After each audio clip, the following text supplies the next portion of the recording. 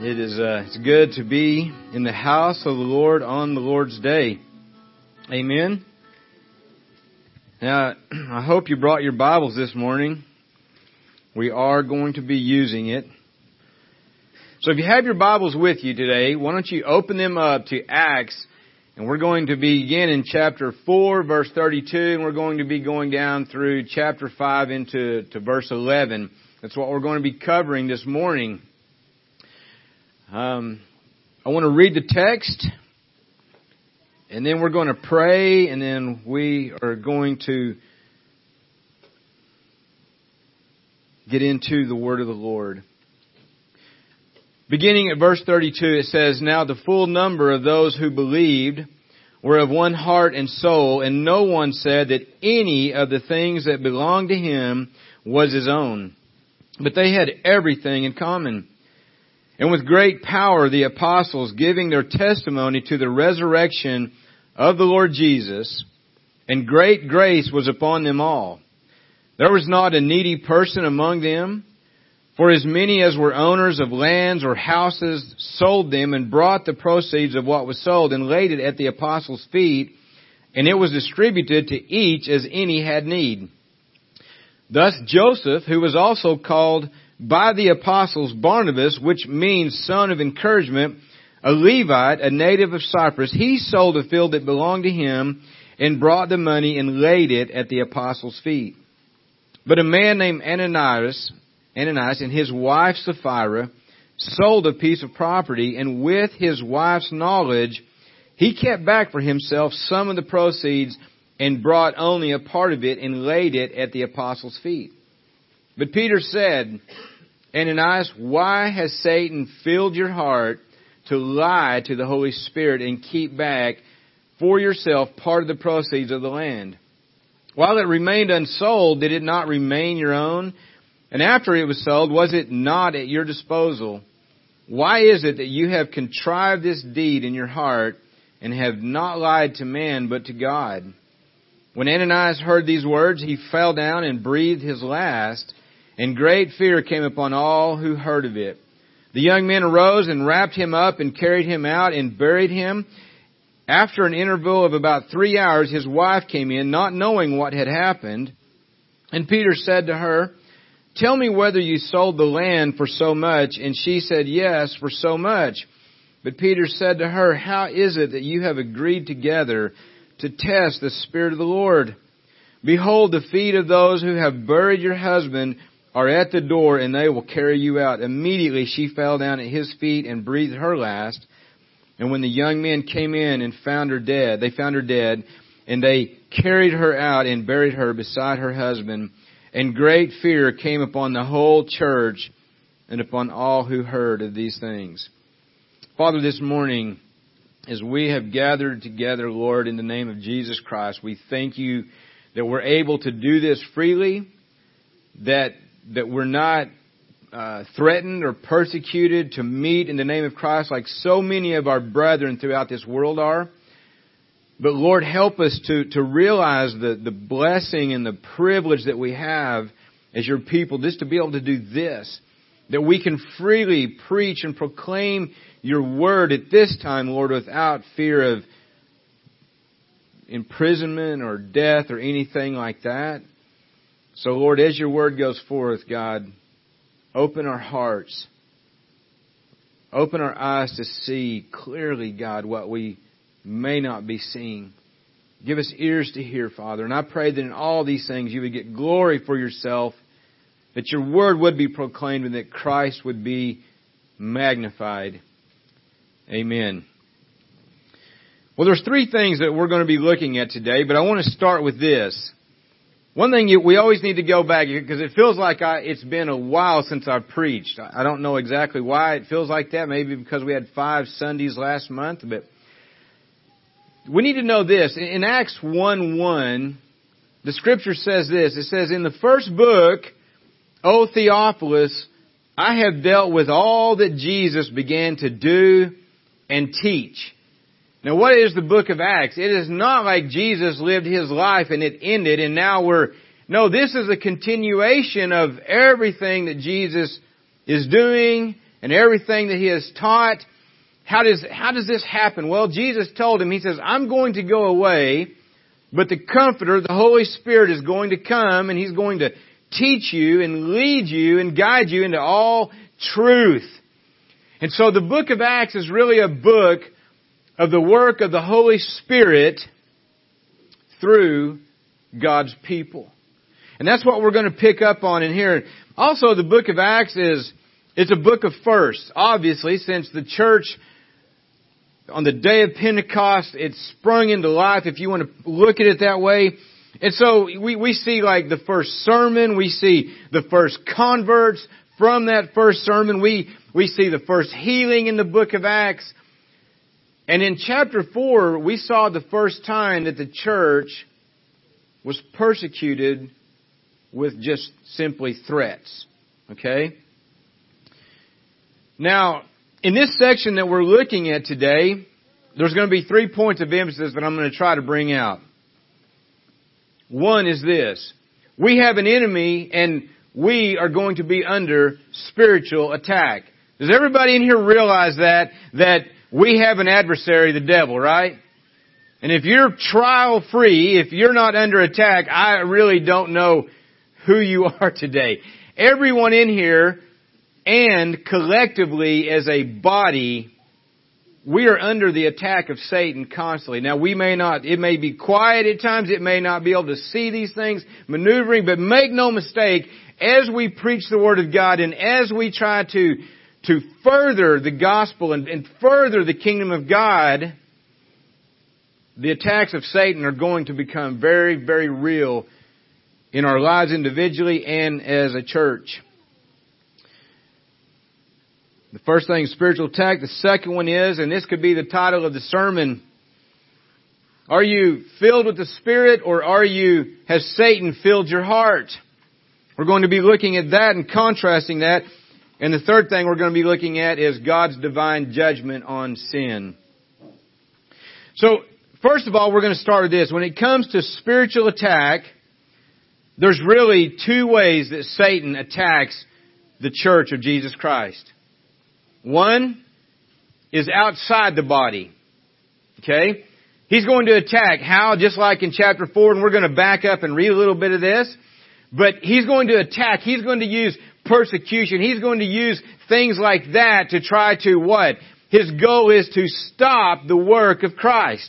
Christ has fulfilled everything He was going to do in bodily form. He is on the right hand of the Father. Satan cannot personally attack Christ. He can't personally tempt Christ like he did in the wilderness. So what's his attention now? Well, his attention is the body of Christ. It is the church. And so whatever he can do to stop the church from doing what they've been called to do, that's where he's going to attack. Now, the second way that Satan attacks is from within the body. And we're going to take a real good look at that this morning. So, first of all, though, we want to look at what it is when Satan attacks outside the church. Okay?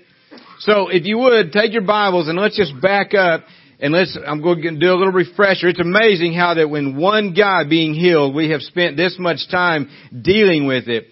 But what has happened is a man came just to simply beg money. Peter and John came simply to pray. They met at a divine appointment. Right there at the same place, the guy reaches out his hand, says, "You got a little change you can spare?" Peter says, "Look at me. Rise up and walk in the name of Jesus."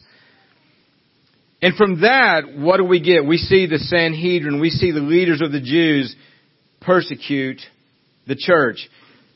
Let me just pick up in this. In verse 15 of chapter 4, now this is the council. Is this thing just too close to me or what? It says, "But when they had commanded them to leave the council, they conferred with one another, saying, 'What shall we do with these men? For a notable sign has been performed through them, is evident to all to all the inhabitants of Jerusalem, and we cannot deny it.'" That's just an amazing verse in itself. I mean, they see a notable miracle. You would think that would say, hey, maybe we're wrong. We ought to take a look at, no, they don't want to take a look at who Jesus may have really been. they want to get rid of him and get rid of his disciples. So here's what they said. They said, but in order that it would not spread any further among the people, let us warn them to speak no more to anyone in this name. So they called them and charged them not to speak or teach at all in the name of Jesus. Okay? And you look down at verse 21 and it says, and when they had further threatened them, they let them go, finding no way to punish them because of the people, for all were praising God for what had happened. Now here's what persecution outside the body does. We read that once this happened, now, and you've got to understand something. This wasn't simply that thing, now you listen here, you better not do that no more. It's not that. They were threatening them with punishment. Severe punishment. They were threatening them with imprisonment. Okay? It wasn't just some mild, hey, you better stop that or else. No, it was a threat. If it happened to us, a lot of you maybe we would just be shaking at the knees. But what does that outside persecution, what does the outside attack do to the body of Christ? It brings the body together in unity. Look at what happened. It says, when they were released, they went to their friends. They reported what the chief priest and the elders had said to them. And when they heard it, they lifted their voices, what? Together to God. And then what ensues right after that is they are praising God. They are praying to God. They're saying, Lord, listen to their threats. Lord, give us an ability, give us power to continue. But what we see chiefly is this. When the body of Christ is being persecuted, being threatened from the outside, the true body of Christ comes together in unity. They come together in solidarity. And what are they doing? Praising God. They're praying to God. And they're continuing to preach the Word of God. They're proclaiming the gospel. Okay?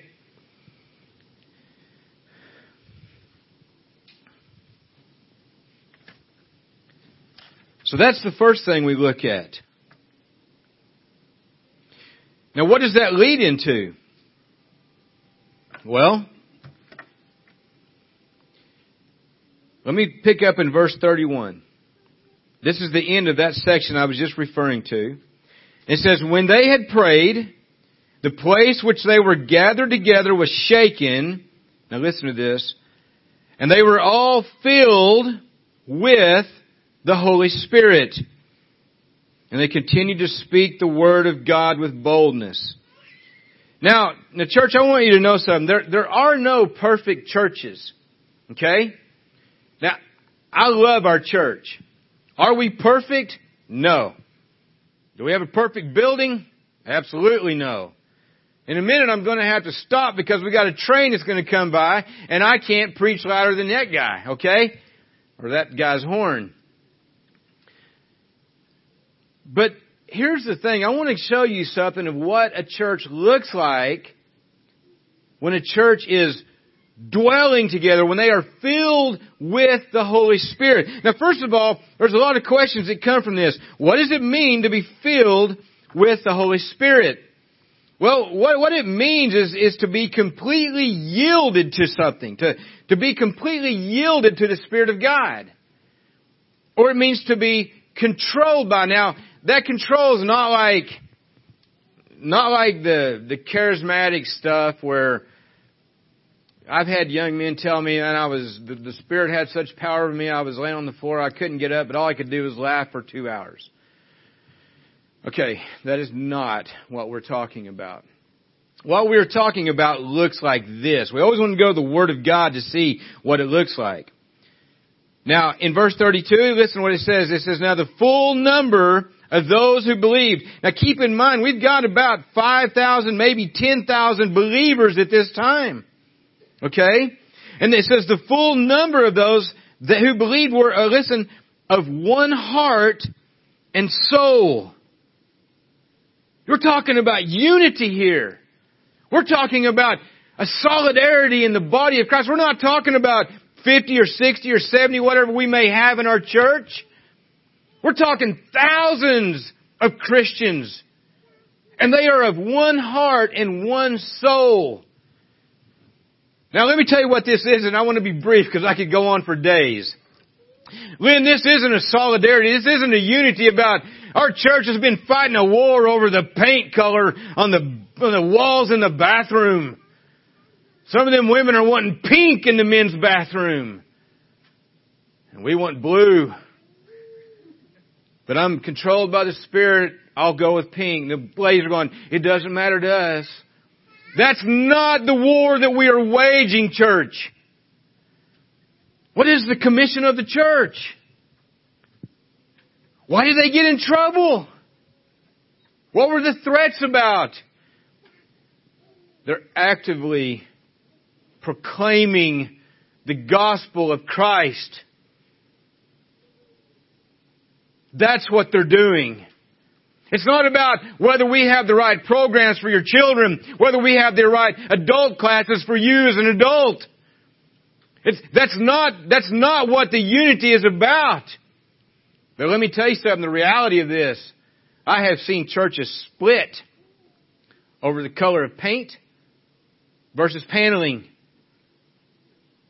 I've seen churches split and there's wars. Have you ever been in a church where there's no unity? You can feel the tension when you walk in. Even if you're a visitor, I had a guy come fly out from Arkansas, pick me up at the Ada airport, fly me back to Arkansas to preach one Sunday. I get there now, I'm going to be preaching in a few minutes and I see the worship team all gathered around. There's about 4 or 5 ladies and they're over here gathered and they all got their arms like this. Looked like a lot of unity. Problem was there was this 1 or 2 women over here that they didn't let in the prayer to start worship because they were at odds with one another. Now, if you thought that was bad enough, when I called it out from the pulpit, it got even better. I said, you want to talk about trying to worship the Lord and you don't even let people pray together? You see, that's what happens. But look at this. They were of one heart and one soul. And no one said that any of the things that belonged to him was his own, but they had everything in common. Now let me make one thing very clear. This verse is not talking about this idea, this social justice, how we should just all put all of our stuff in a pile and we're all just equal. That's not. You need to understand something. They weren't commanded to do anything at this point. If you go in and read, it's going to talk about how that there was nobody that was needy, people that had lands, they sold it, or houses, they sold it, they brought the money to the apostles. The apostles distributed as each one had need. Listen, this is not an order from the government. This is not a command of the apostles to do this. This is a leading of the Holy Spirit in unity. Looking around because why? They're filled with the Holy Spirit. They are completely yielded to the Spirit of God. And they're saying this, they're saying, so-and-so over there, I know they're in need. I've got this. You know what? I don't need this as much as they need this. I'm going to sell it. Let's help them. Can you imagine what that is like?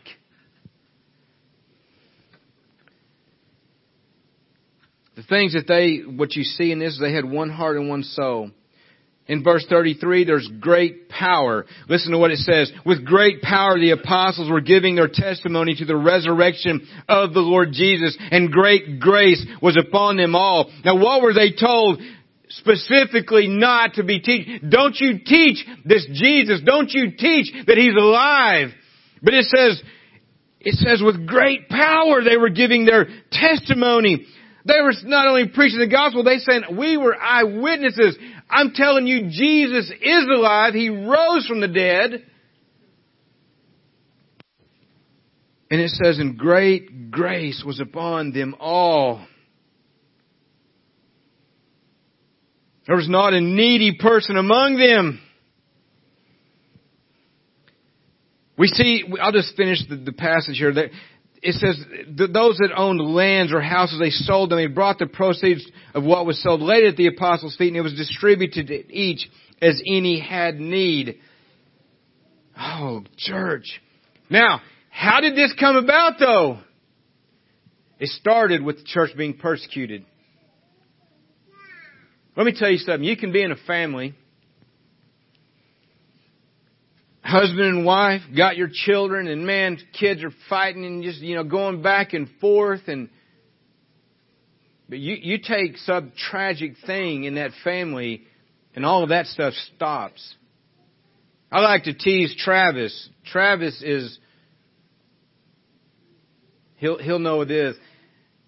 We was doing our teaching over there in the contenders class, and they told me, the girls told on me, said, "Hey, yeah, man, Andy, he was trying to get the last piece of pizza, and Travis takes it." Okay? So I'm all the time talking to Andy. I'm like, "Hey, man, did you get some pizza tonight?" And Andy's gotten quicker. But let me back you up a few years ago. When Andy was a very sick little boy, there was none of that squabbling, was there?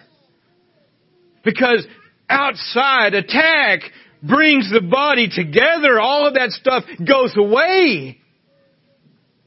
We see unity. We see harmony. We see a care for one another in the body of Christ.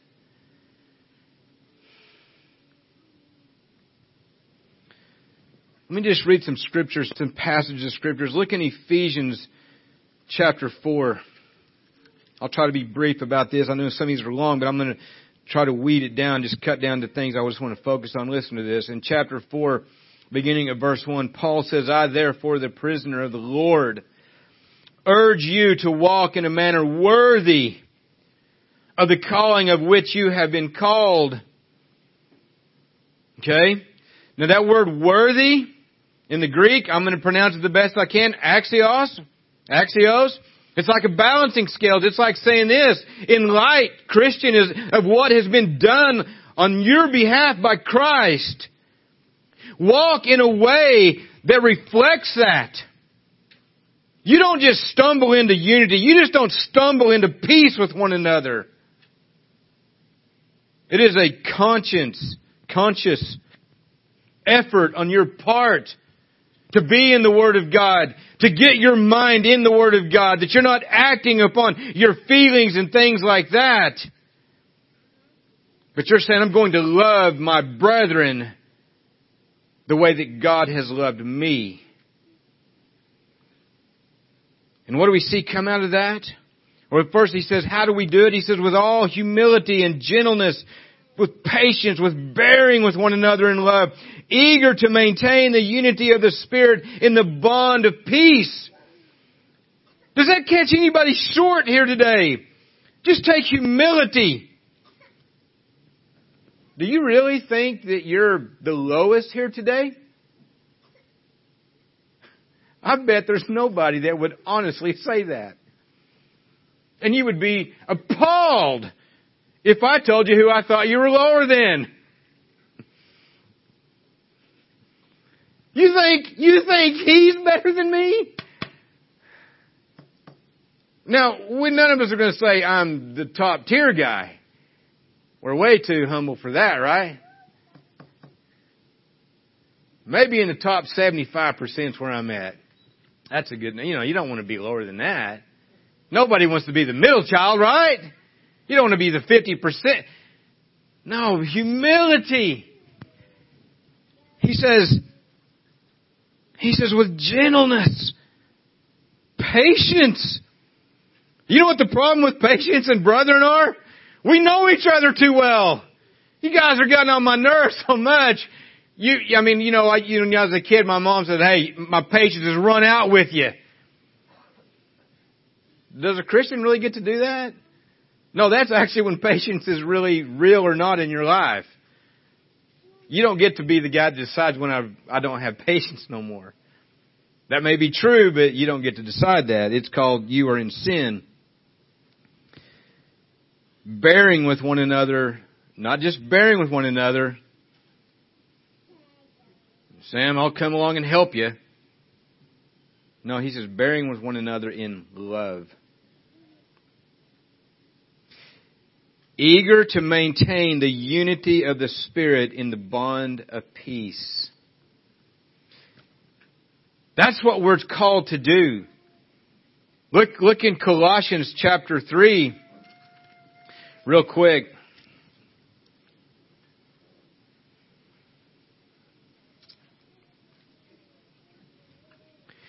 The first part of chapter 3 in Colossians talks about being raised with Christ, setting your mind, your affection on the things above, and then putting to death all of these things that in your life that would be of the flesh, okay? And then we get down to verse 12, and this is what he says. He says, put on then as God's chosen ones. That's you as a believer. And then he says, you are holy and beloved. He says, put on this, compassionate hearts, kindness, humility, meekness, and patience. And again, he says, bearing with one another. Oh, and he says, and if one has a complaint against another, forgive each other as the Lord has forgiven you, so you also must do. How many of you are hanging on to unforgiveness towards somebody? How many of you are sitting here today, and it's not that, there's anything really heated going on in your relationship with somebody else, but you've just been hanging on to this little tinge of bitterness for a while now. I want to ask you a question. Do you think or not think that affects the body? You see, the problem with sin is this. It's the throw a rock into a pond on a cool day. I mean, a nice day, no wind. You ever seen that surface when it looks like glass? You can get on one side and it's just like a mirror reflection of whatever's above it on the other side. And then there's that kid. He takes a rock and he throws it out there. Well, it doesn't just make a splash right there and then it's it. No, it makes a splash and then ripples go all the way out. It affects the entire surface of the body of water. If you are going to actively pursue sin, even though you think it isn't affecting anyone but you are badly mistaken. It is affecting this body right here. Okay? You need to know that. So, what's the summary? Let me just say, let me read one more thing. I was going to read a couple more, but I've got way too much to say. Now, one thing about unity is this. Unity isn't just about you. Like, me and Jesus got our own thing going. Remember that old country song, that country gospel song?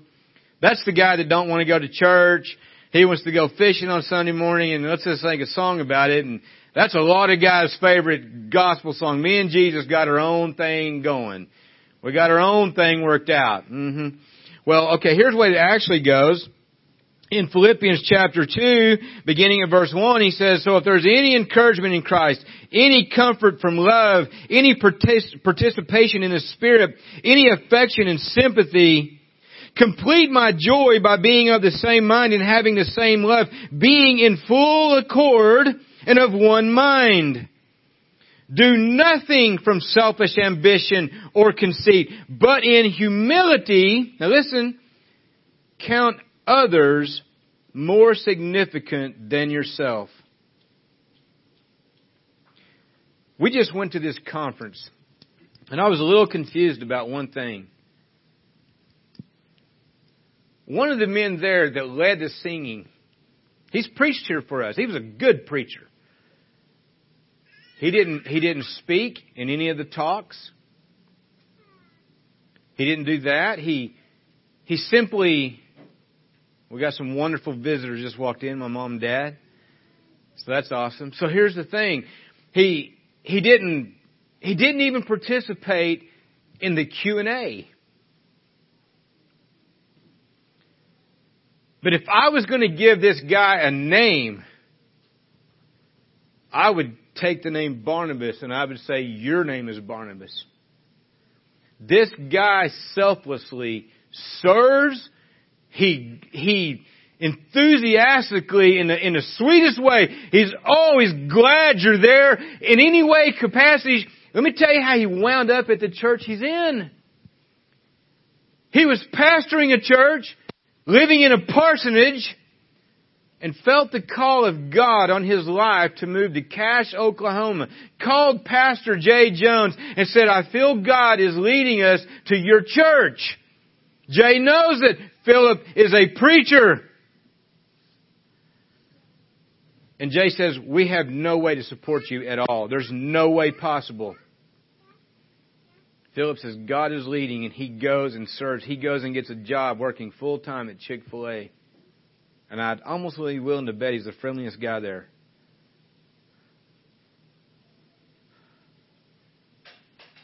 He just serves.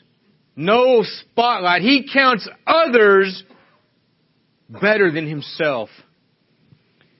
You want to know how unity works in a church? You get that mind in your brain, and that's how it's going to work. You start looking around and you start counting others. Man, give them the honor. Let him be blessed. Oh, in the truth of it though, isn't that so hard for us to do? I mean, we do it a little bit and then we want it to flip around and somebody honor us, right? Because we've been honoring, but it's my turn somewhere in here, right? I hear people say sometimes, oh, I've got a servant's heart. Well, the very fact you said that probably means you don't. If you want to know if you have a servant's heart, see how you react when you're treated like a servant. Servants, they're not supposed to get a pat on the back. They're not supposed to get a thank you. They're servants. So if you really want to know. Now I want to say something else too real quick. I know I get really fired up and I get passionate. I am not angry. My wife saw a video of me preaching. She goes, see, you always look angry. I'm not angry. This is just the way I look, okay? I promise you, I'm not angry. But I am passionate about the truth of the Word of God. So here's the deal. The summary of this first part is this. When the church is attacked by Satan from the outside of the body, we see the church come together in unity, in prayer, in praise. I wrote prayer twice. I knew what I was saying though. Prayer and praise and preaching. And we see the members walking in or filled with the Spirit, caring for one another in one heart and one soul. So that's the first attack. Now the second attack is this. Satan wants to attack from the inside. I better get back over here to Acts. If you look we'll begin in chapter 5 here where we're going to pick up. I'm just saying that till I find my place. He says in verse 1, he says, but a man named Ananias with his wife Sapphira, they sold a piece of property. And with his wife's knowledge, he kept back for himself some of the proceeds and brought only a part of it and laid it at the apostles' feet. But Peter said, Ananias, why has Satan filled your heart to lie to the Holy Spirit and keep back for yourself part of the proceeds of the land? Ananias never answers. The question though is this, why did that happen? Now, I want you to picture something, and I want you to think about this. Picture the church there, walking in the Spirit, filled with the Spirit of one heart and one soul. I mean, their mind was together. They're caring for one another. Why would you ever want to leave that? Think about your own individual life when you're praying and you're reading and man, you're resisting the temptations. You're giving yourself to the things of God and there's such joy in your heart. And then that one day, that one morning, you wake up. You're groggy, you're tired, and instead of getting in the Word, you get on the computer. Instead of going to Matthew Henry's commentaries, you go to this website.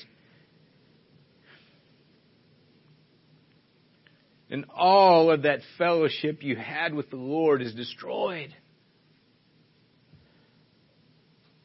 All of that harmony in the church, all of that unity. What is it that happens in the body of Christ that all of a sudden something changes and Satan fills our heart? Now you're saying, well, wait a second, Ron. We can't be possessed by Satan. I didn't say Satan possessed you. Or and dwelt in you, however you want to say that.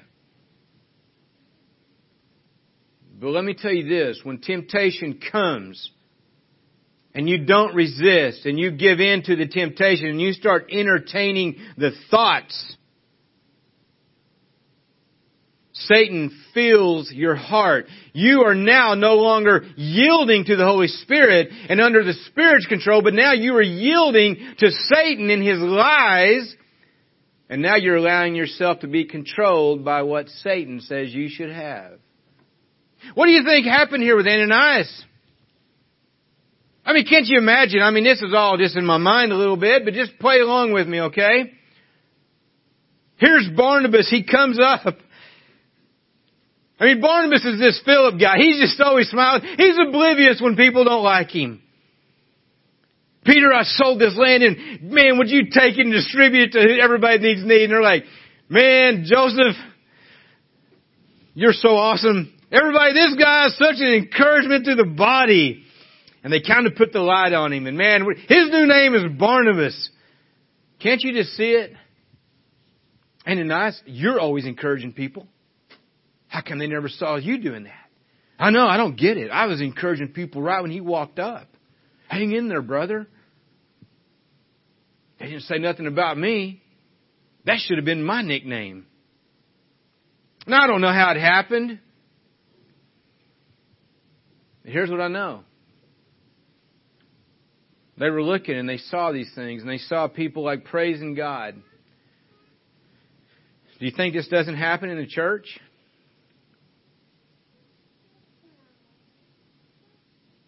Yeah. You think it happens amongst preachers? You're a preacher and you hear somebody going, oh man, that guy's the best preacher ever. Didn't say that about me.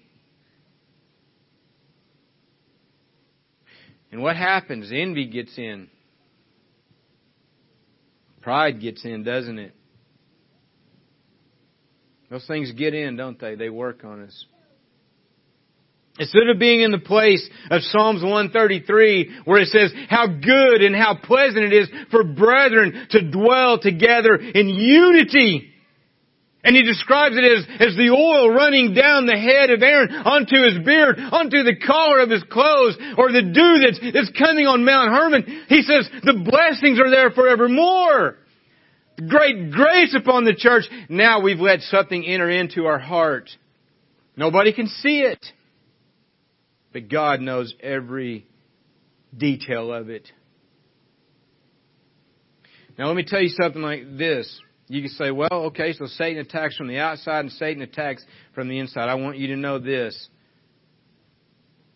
Satan's attack from the inside is much, much, much worse than attacks from the outside. The attacks from the outside brings the church together in unity. When it comes from within the body, it causes division. That's what it causes. It causes these things. Look at this. I'm going to turn over here to James real quick. Well, first, we'll just do this. Where does it actually start with? Where does it start with? Well, look over here in John, 1 John, chapter 2, verse 15. John says this. Do not love the world, or the things in the world. If anyone loves the world, the love of the Father is not in him. For all that is in the world, the desires of the flesh, the desires of the eyes, and the pride of life is not from the Father, but is from the world. So what gets in? I mean, think about it. I'll back up all the way to the Garden of Eden. Same, right there. The temptation was right there. They saw with their eyes. They felt it. They tasted it. And you can be like God. What did Satan tempt Jesus with?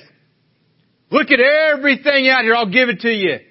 Oh, you can feel it all. It'll all be yours. And I heard a sermon. It was last Sunday. Gosh, it was so good. Man, Jay Jones. When Adam fell, when he gave into it, man fell into this sin called original sin. We're all guilty of the sin of Adam. But when Jesus was tempted in the wilderness after fasting 40 days, Jay put it like this. He says, he just pictures for this moment in heaven, all heaven is silent and they're watching. Is he going to partake or is he going to resist? And for our sake, he resisted the temptation. It starts there. We have this lust of the eye, this lust of the flesh, this pride of life. But then look over here in this. I want to show you something. Look in 1 Corinthians chapter 1. This is what happens to a church. In verse 10, Paul says this in 1 Corinthians chapter 1, verse 10. He says, I appeal to you, brothers, by the name of our Lord Jesus Christ, that all of you agree, and that there be no divisions among you, but that you be united in the same mind and of the same judgment. Do you know what division is? The word die means two, and vision is vision. It's more than one. We're seeing things differently. We're going different directions. But He wants us to be united in the same mind and the same judgment. First, it's been reported to me by Chloe's people that there's quarreling among you, my brothers. He said, what I mean is that each one of you says, I follow Paul, or I follow Apollos, or I follow Cephas, or I follow Christ.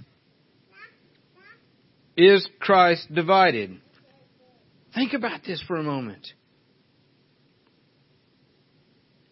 I think we're all guilty here today of falling into that category right there. Oh, I like so-and-so. I don't like him. I like this. This guy's the best. No, I don't like him very much. He's dry and division in the church. And those people that say, we're of Christ, well, don't think too much. There are those guys like, I'm just of the Lord. And they got their own camp though. They're part of a division also. Look what he says in James. And Justin's been preaching through this and doing a fantastic job. Look over here in James chapter 3 real quick. 3, starting in verse 13, look what he says. He says, who is wise and understanding among you? By his good conduct, let him show his works in the meekness of wisdom. Now listen to this next part. But if you have bitter jealousy and selfish ambition in your hearts, do not boast and be false to the truth. That's exactly what Ananias and Sapphira have just done. He said, this is not the wisdom that comes down from above, but this is earthly, it's unspiritual, it's demonic. For where jealousy and selfish ambition exist, there will be disorder in every vile practice. But the wisdom from above is first pure and peaceable and gentle, open to reason, full of mercy and good fruits, impartial and sincere. And a harvest of righteousness is sown in peace by those who make peace. Where are you at today, church? I just want you to look at your own self. I want you to look at your heart. You don't want to be that guy, do you? You don't want to be that person. There's always that curious thing. I wonder what they're saying about me. Part of it, we want to hear them saying wonderful things about us. It's terrible when you got a cell phone and you forgot to actually hang up after a phone call, isn't it? That's happened to a few people. I just can't stand them, I can hear you. Yeah. I want to ask you a question. Are you holding on to sin today? Can you look around and consider everyone better than yourself? Are you being filled with the Spirit, or are you allowing Satan to fill your heart today? You see, the summary of this is this. Sin in the church left unchecked will bring division in every evil work. It's going to bring shame and reproach. And this is the worst part of it. It's going to bring shame and reproach to the name of Jesus Christ.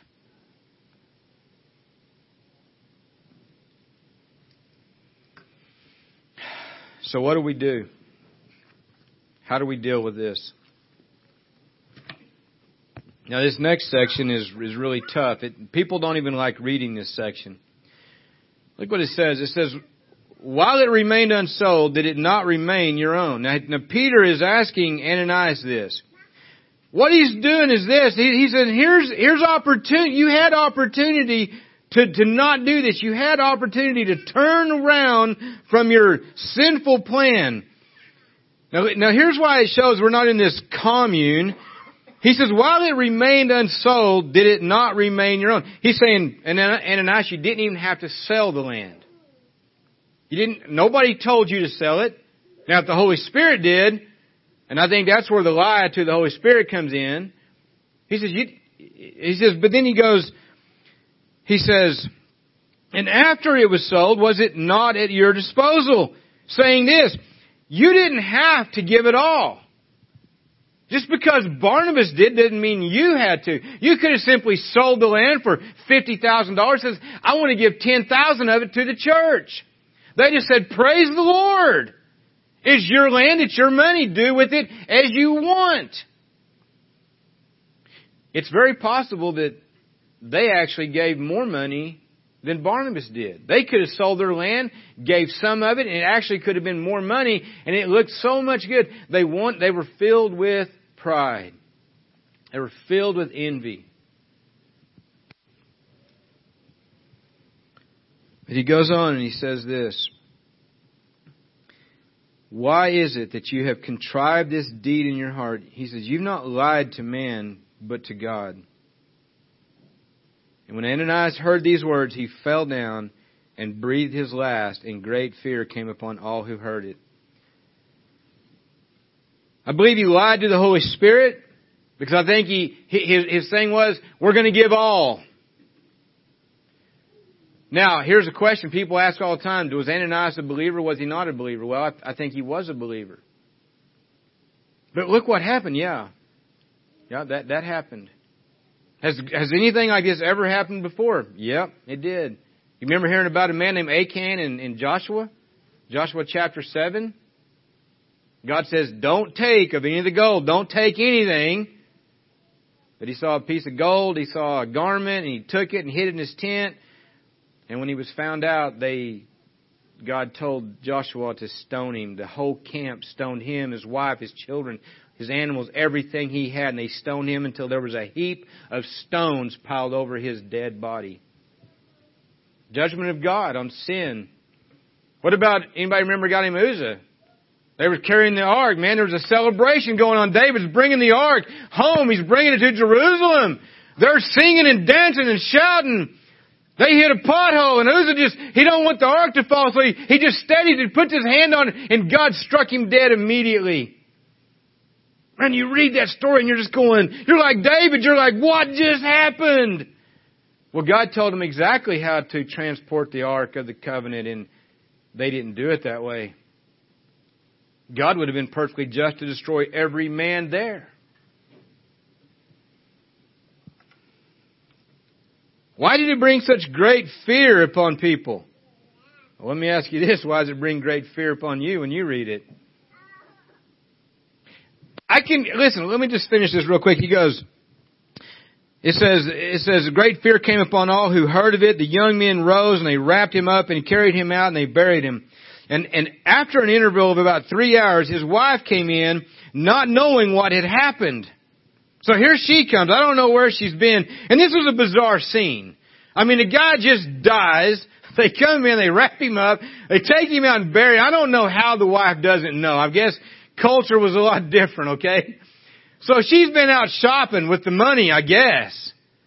Comes in 3 hours later, and Peter said to her, tell me whether you sold the land for so much.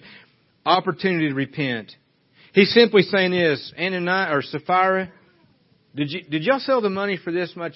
I mean, did you sell the land for this much money?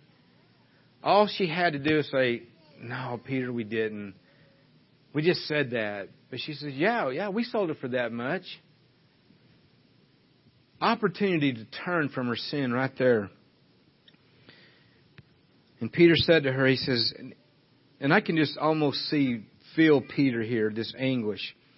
How is it that you have agreed together to test the Spirit of the Lord? Behold, the feet of those who have buried your husband are at the door, and they will carry you out. Immediately she fell down at his feet and breathed her last. And the young men came in, found her dead. They carried her out, buried her beside her husband, and great fear came upon the whole church and upon all who heard of these things. Great fear twice we read in this passage. Now, can you imagine seeing this? Shell's like, Blake, whatever you do, don't go up there and lay anything down at Peter's feet. It's not going well today.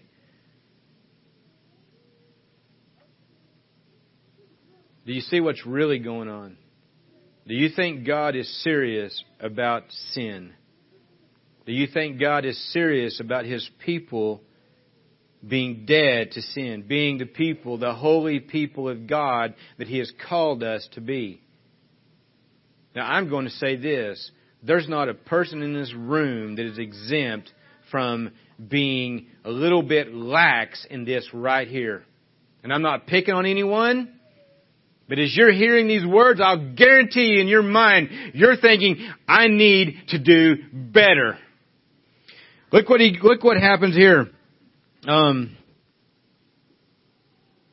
Look in Romans 6. This is what the Word of God says to us. Romans 6. This is coming on the heels of justification. How we're justified. How it's not going to be by law. It's not going to be by works. God's grace abounds even over all the sins. And they ask the question, are we to continue in sin that grace may abound? By no means. God forbid. How can we who died to sin still live in it? That's verses 1 and 2. And then 14 through 16 says this. No, wait. I'm sorry. 12 to 16. Let not sin, therefore, reign in your mortal body to make you obey its passions. Do not present your members to sin as instruments for unrighteousness, but present yourselves to God as those who have been brought from death to life, and your members of God as instruments for righteousness. For sin will have no dominion over you, since you are not under law, but under grace. You're not to present your members, you're not to present yourself to sin. You're to present yourself as alive unto God for righteousness. Anything less than that, we're not going to have unity. We're not going to have peace. You are not going to have fellowship with God. And then in 1 Peter chapter 1,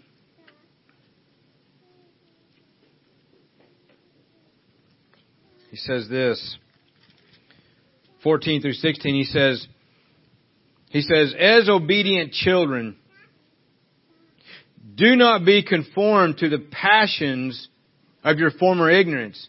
But as He who called you is holy, you also be holy in all your conduct, since it is written, you shall be holy, for I am holy. Do you understand that in sanctification, that's the part where we're striving to be holy like Him, okay? Sanctification has three parts. There's an initial sanctification. It's a monergistic work of God. It's God doing it alone. You have no part in it. God saves you. He sets you apart as holy. Okay? The second part is a synergistic work with God and you. We pray all the time, Lord, help me to be like Jesus. The only reason you're no more like Jesus than you are is because of you. That's it. And if that sounds harsh, think about it. I want to read more. Do you read more? Well, The Office was on. Or if you're Kenny, Parks and Rec was on. Oh, we're going to watch this all night long. We rented the whole 7 seasons. We're going to watch it in fast forward. But I want to be so much more like Jesus. Really? I might be a little bit angry right now, but not at you. This is actually at me. Here's my biggest one. I'm tired I'm too tired.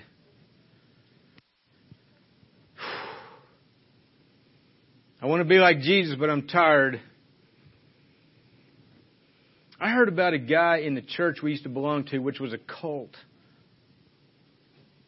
And this guy wanted to read the Word of God. He might have actually been a believer, just in the wrong thing.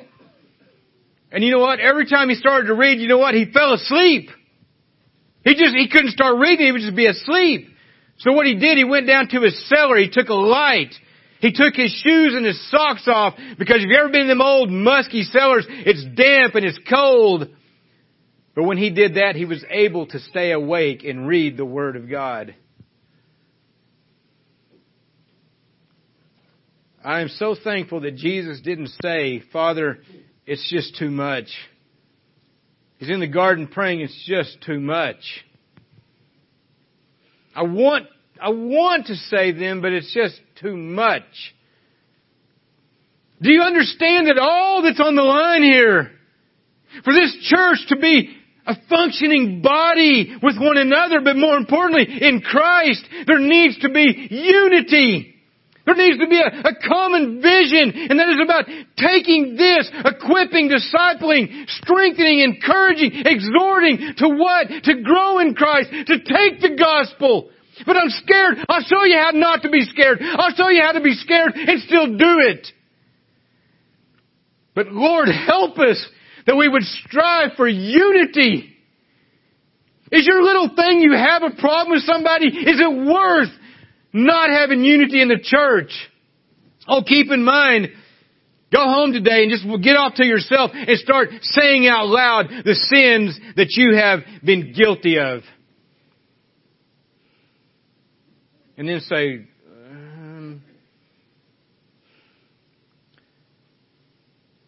I can't say this I just can't say this strong enough. Unity is a must because Christ is worthy. I remember my mom back there. We fought all the time, not me and her. I drove her crazy, but me and my brother fought. I was the older brother, he was the younger brother. There was a pecking order, right? Well, that guy, sometimes he just didn't get that. Well, actually, it's because I was a bully, okay? That's just part of being an older brother sometimes. But I remember one time, we got in this fight, and I said, you gave me that shirt. He wanted it back, so the fight was going to be on. So she'd had enough one day. Now, as a parent, it rips your heart out to see your children fighting, right?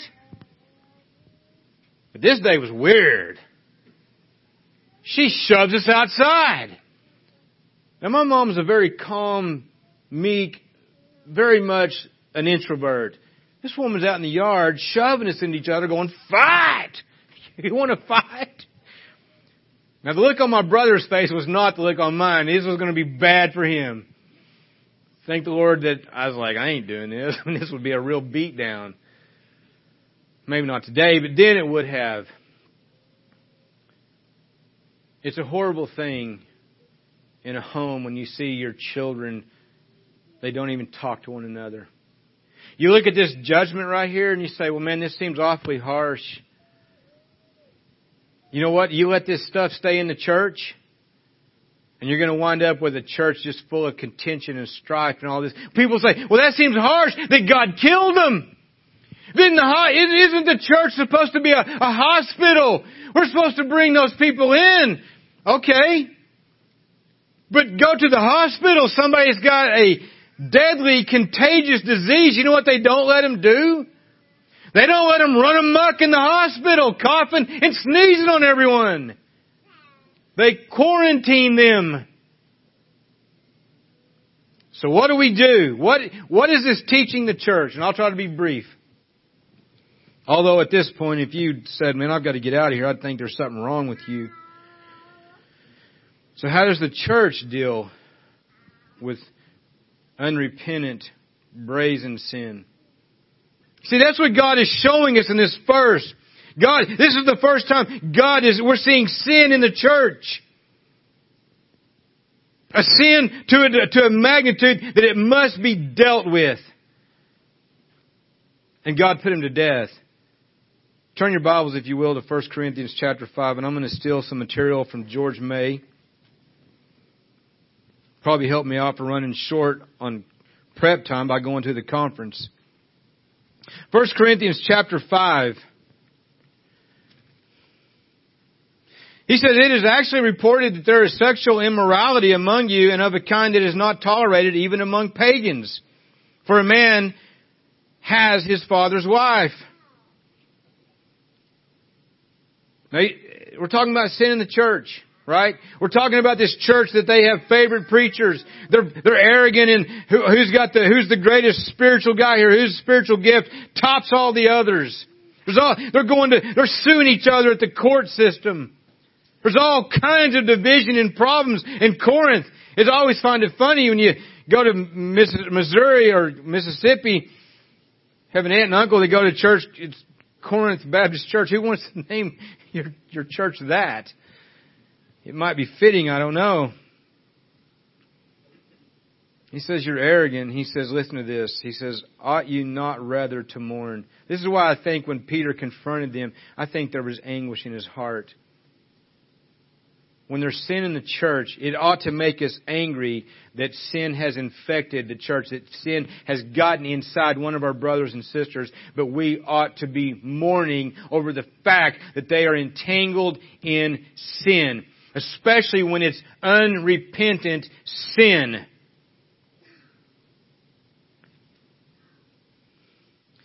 Some people don't even know what church discipline is. They have no clue. Like, what are you talking about? We're just supposed to love each other. I was at the conference this weekend. Do you know it's more difficult to become a member in the Elks Lodge than it is to be a part of this church? And we actually make you go through courses and things like this. Do you know that if you act unruly there, they will kick you out?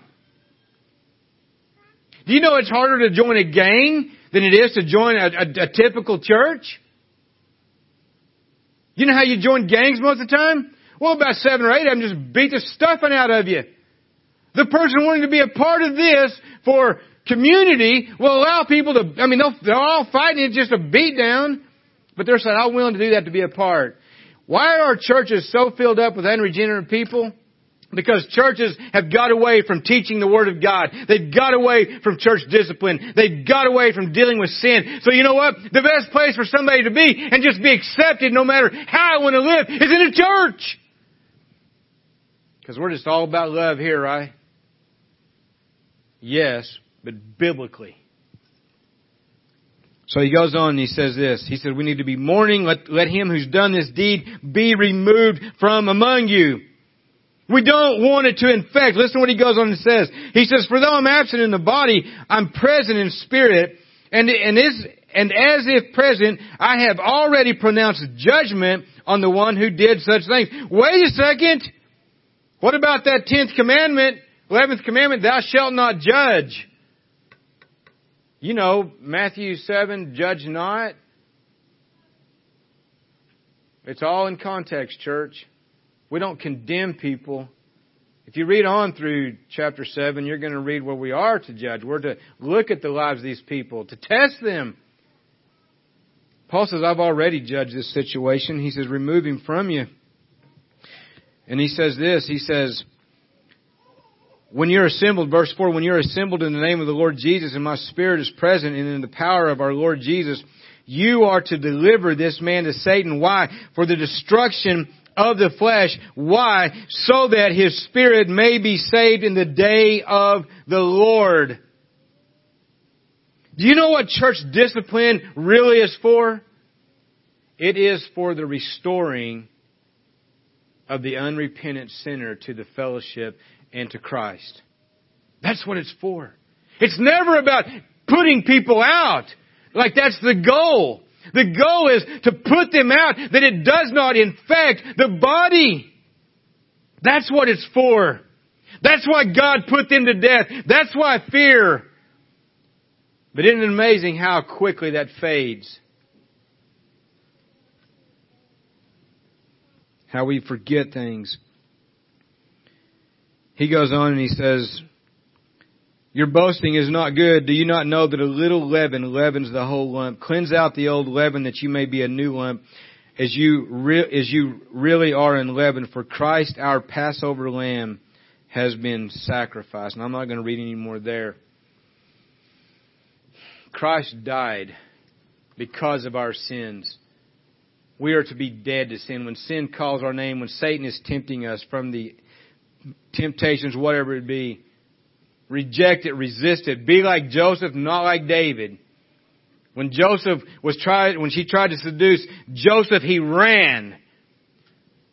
David was not where he was supposed to be and fell into sin. No one is exempt from being that guy. No one is.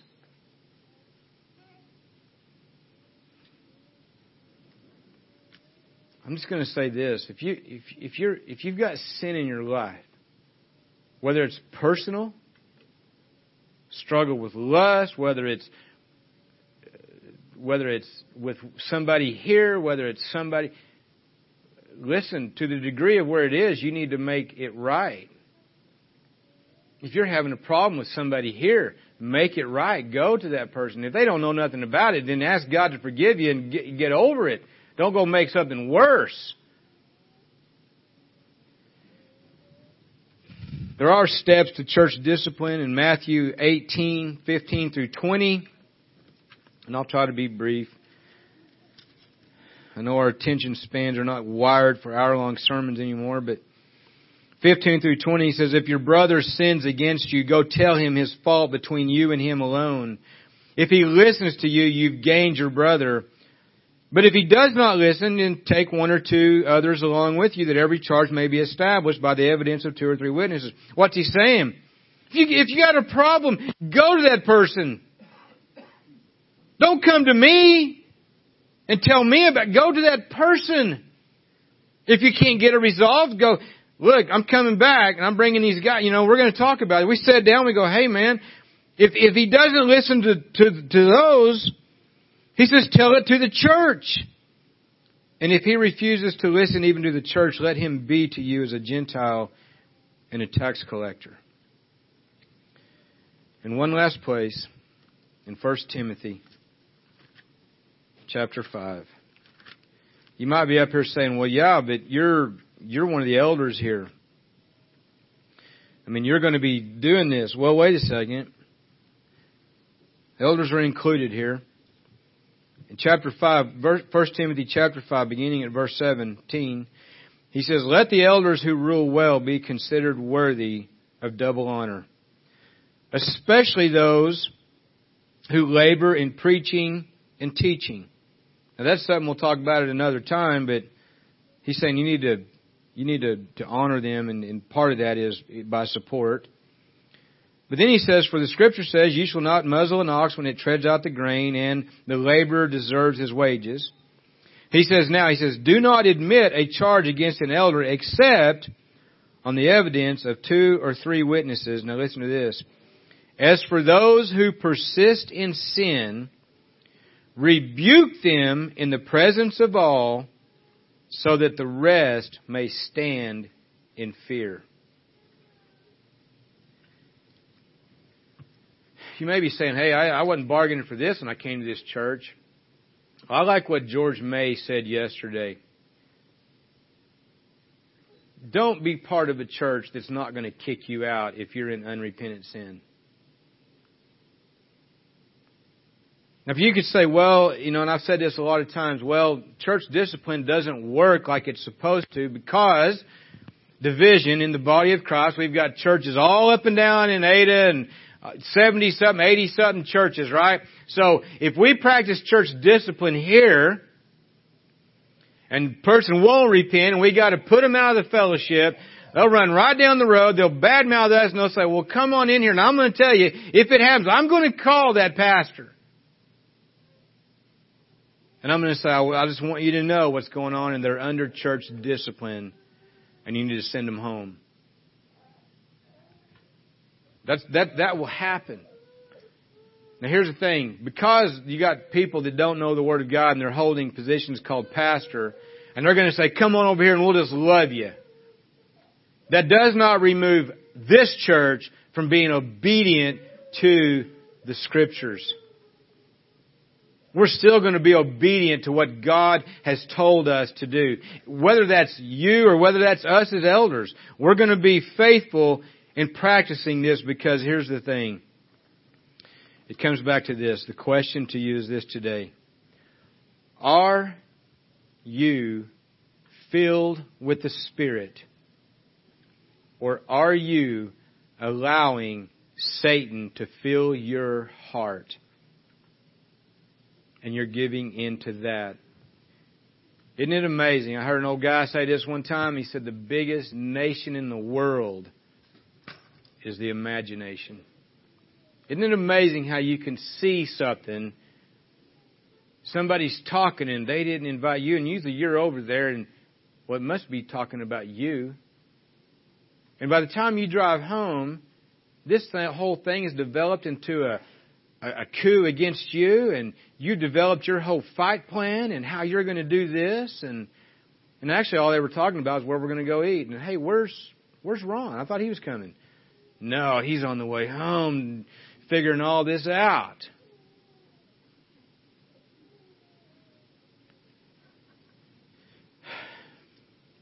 Can you imagine being in the early church here and never dealing with these things? You see, we have no excuse. We may go through these things for a first time as a body here, but we have the Word of God. We have these examples that we can look back. I want you to know I love you. My prayers are for you. I want to see our church be in unity, of the same mind, one heart, one soul, with the same goal, the commission of Christ, to go preach the gospel and make disciples of all nations. God bless each of you.